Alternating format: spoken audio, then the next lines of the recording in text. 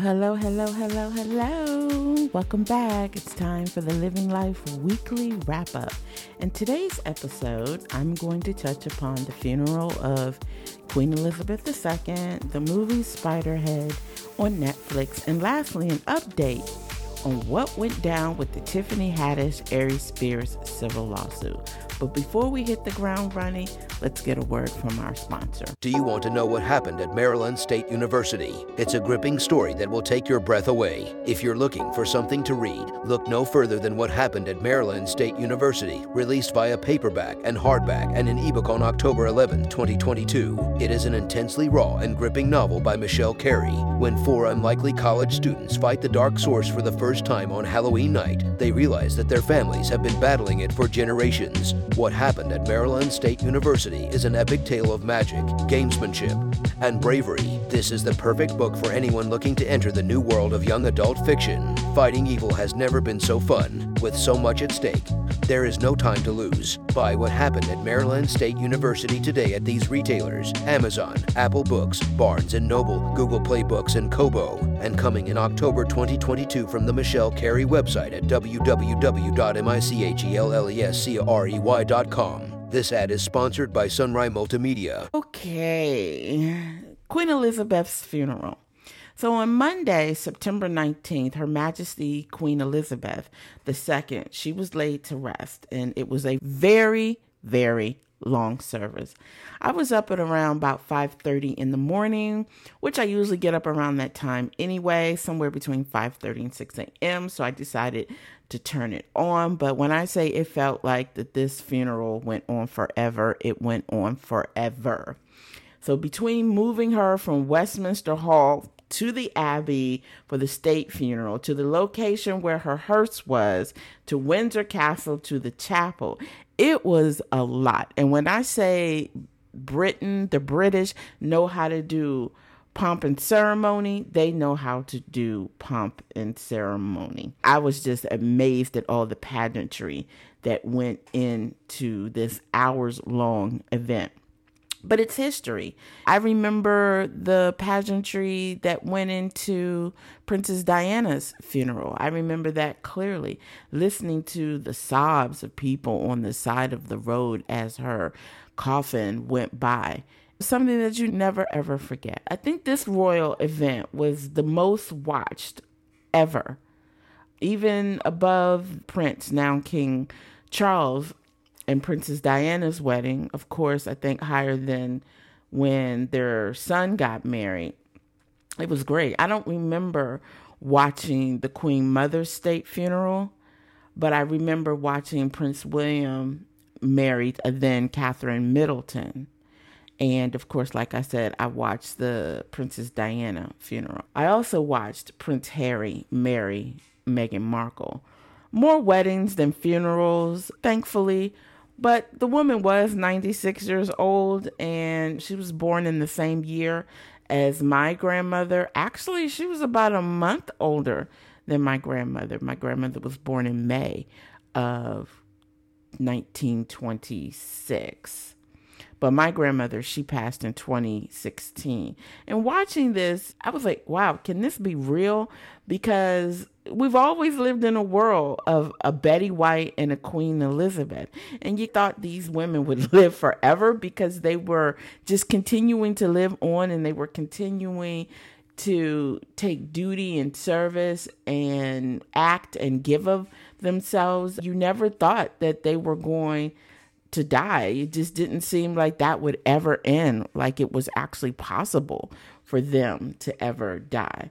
But we look at how things have happened, and even Prince Philip, he was 99 and he was short of making it to 100, but you even thought that he was going to live forever. It just seemed like they were going to live forever. I just don't remember a world without a Queen Elizabeth II.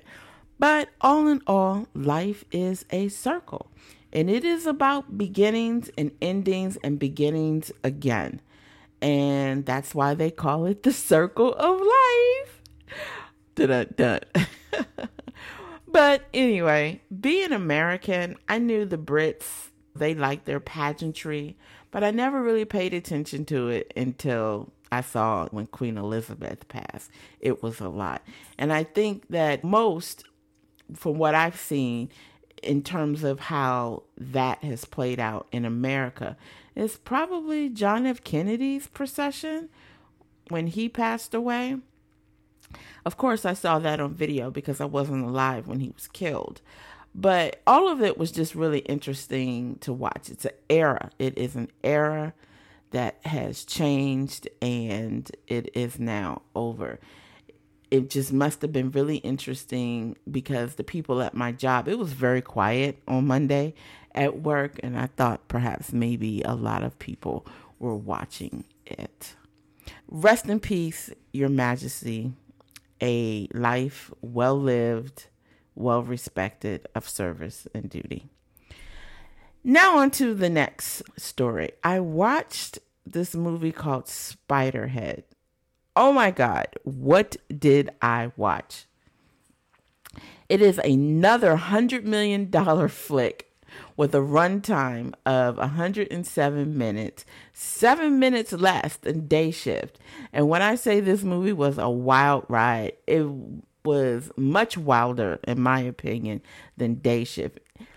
Anytime you got movies that are, to me, messing with your head, that's some interesting stuff to me. This movie, it stars Chris Hemsworth as the lead character by the name of Steve Abernathy. And I will say one thing about this movie. They spent a lot of money on the music. A lot of this money is going to the budget. It's going to music because they have some really classic hits in there. Then we come to our other main character, Jeff, played by Miles Teller. He's the other lead character. And I had to look over Miles's filmography because I didn't really know who he was, but he played in the Divergent series, I learned, which is actually playing on HBO Max. So I feel like now that I have to go back and catch up on that. But he was also in Top Gun Maverick. And I just feel like his career is really taking off. He's been in the acting game since 2010. So things are working out for him. It's working all over the place there. Working with the Marvel folk and Chris Hemsworth, and working with Tom Cruise and Top Gun Maverick and the Divergent series. So yeah, good things are coming his way. But his character, Jeff, has come into the care of Steve Abernathy, of course, like I said, played by Chris Hemsworth. But his character, Jeff, has come into the care of Steve Abernathy because he killed his friend in a drunk driving accident. And Steve Abernathy, he runs this place called Spiderhead. Spiderhead is the state-of-the-art penitentiary that has been experimenting with drugs to alter people's state of being in the way that they think. And because they're on this island, they sign up for the program and they're free to be on this island as long as they submit to acknowledge these drug experiments. And they have these little packs on that's embedded on the lower part of their back that dispenses these varying type of state of mind altered being drugs. Some of these things, they're making people fall in love with one another at moments of meeting them. But if you're watching intently, you can tell that Chris Hemsworth's character, Steve, he's the antagonist of the movie. And under the disguise of being helpful to the quote unquote inmates, he's really sneaky and he's unsuspecting, but we can really kind of already grasp his true intentions, that there's something that's not right about him and there's something that's not right about these drugs that he's administering. So we watch Jeff get played by Steve by gaslighting like the shit out of him. And Jeff knows that something isn't right, but he's allowed himself to be spun in the spider web of Steve in Spiderhead. Now, I don't want to give too much of the movie away if you haven't seen it, But let me just say that this movie travels down this tunnel of your mind. It is a mind clusterfuck on steroids to me.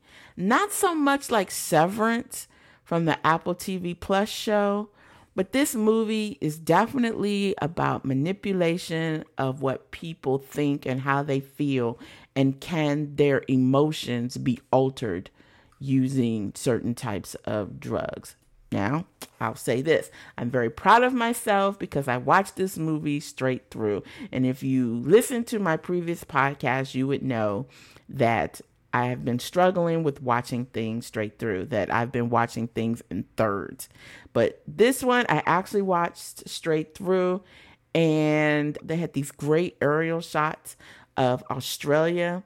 And I just think the movie has potential. It has potential. It had these great, beautiful Australia shots. I don't think that those aerial shots and knowing what is going on is enough to save the movie. Not even the great tunes, because it had, like I said, it had some really great music in there. Can that also save this supposed like science fiction, psychological thriller kind of thing going on? No. This story comes from a short story, and I wonder if the short story is actually better, because when you have a short story, how much can you get out of it for a whole movie? I know there are a lot of movies that have been made off of short stories, but this one I felt like there should have been more. I don't know. And then again, sometimes when you use short stories and books, that written material is usually better than what Hollywood tries to imagine it to be. Chris Hemsworth, he really tries to be the hip in the know, disarming man, but we can clearly see that he's conniving and he's manipulative and he is just a fucked up individual. He's sick out the ass. So, yeah. How many stars? So out of 5 stars, I give this movie 2 stars just because I really didn't connect with the characters. Jurnee Smollett is in here. I really didn't connect to her. I didn't even see how Jeff and her character were falling in love. I didn't feel any type of connection going on between anybody for anything for any reason. Yeah. I was waiting for my mind to get fucked up and be fucked up in this situation with the characters because they're getting fucked up, but that didn't happen. And not like with Severance. Not like what it did with Severance actually kept me on the edge of my seat. And I just felt, oh my God, what's going to happen next? Oh, this is bad. That show just took me for a full whole loop. Like I said, 2 stars. Yeah. So let's just take a break, get an ad in, and we'll be back. Do you like to read short, informative articles? Yes. Check out Michelle Carey on Medium. Each week, Michelle writes an article about a variety of topics. Cute stories about herself and other thought-provoking musings about life. What is Medium? Medium is a social publishing platform. Anyone can write a story. The platform has a unique and diverse cadre of stories, ideas, and perspectives. Topics are wide-ranging from productivity hacks, mental health, to world news and things happening on social media. To find Michelle, go to www.medium.com/MSCREY. So last topic of the week, we learned the Tiffany Haddish and Aries Spears lawsuit, it was a civil lawsuit, was dismissed. And it wasn't because Haddish or Spears had great lawyers. It was because the Jane Doe in the case moved to dismiss it with prejudice, which means it cannot be filed again. And no reason was given for the dismissal. Now, Jane Doe, who was 22, she filed the lawsuit on behalf of herself and her younger brother, who's still a minor. But she put in a statement, she put this out in a statement, I believe she sent it to TMZ, that she is happy that she can put this behind them. Make it make sense. I don't understand what's going on, but in this statement, she's quoted as saying, "My family and I have known Tiffany Haddish for many years, and we now know that she would never harm me or my brother or help anyone else do anything that could harm us." Quote unquote. I'm not really understanding because, yeah, I'm not falling for it. She put those graphic details out there, I'm meaning Jane Doe. They seem to have some validity because now she's pulling it back. But something tells me that the pressure got to her, the Hollywood machine or something, and she crumbled under the weight of that cash cow Hollywood machine. Because people's livelihoods higher than her were about to fall. They could not have a 22-year-old lady jeopardize any of those money streams. Attorneys for Haddish did not immediately respond to a request for comment, and representatives for Spears also did not have any comments. Yet, 6 days after the lawsuit was filed, Haddish posted a message on her Instagram expressing regret for her role in the comedy pieces. Like I said, in my Thoughts and Rambles podcast episode, because I did a whole story about this on my Thoughts and Rambles podcast. On that episode, it's not like the videos don't exist, because they do. And Tiffany Haddish admitted that she was involved. And I'm going to quote, this is what Tiffany Haddish said. While this sketch was intended to be comedic, it wasn't funny at all. And I deeply regret having agreed to act in it, quote unquote, is what she wrote on her IG post. Why would you think it was funny in the first place? I'm really confused about how she even thought that it was funny, but now when she was about to get sued, that it's not funny. Like, who told you all of a sudden that it wasn't funny? But to me, this doesn't absolve her from effectively scarring those young people for life. And everything in my heart tells me, like I said, that they got Jane Doe to drop it, that they applied the slightest pressure of threat and got her to back down to the point where she can't even file a civil lawsuit again. And I do wonder if the criminal court will take up this fight. Me personally, I hope so. I hope they do, because there won't be any amount of Hollywood pressure that could get the DA's office to back down off of that. We need to know what happened. Like, now that this is out here in the public sphere, what the fuck really went on with this?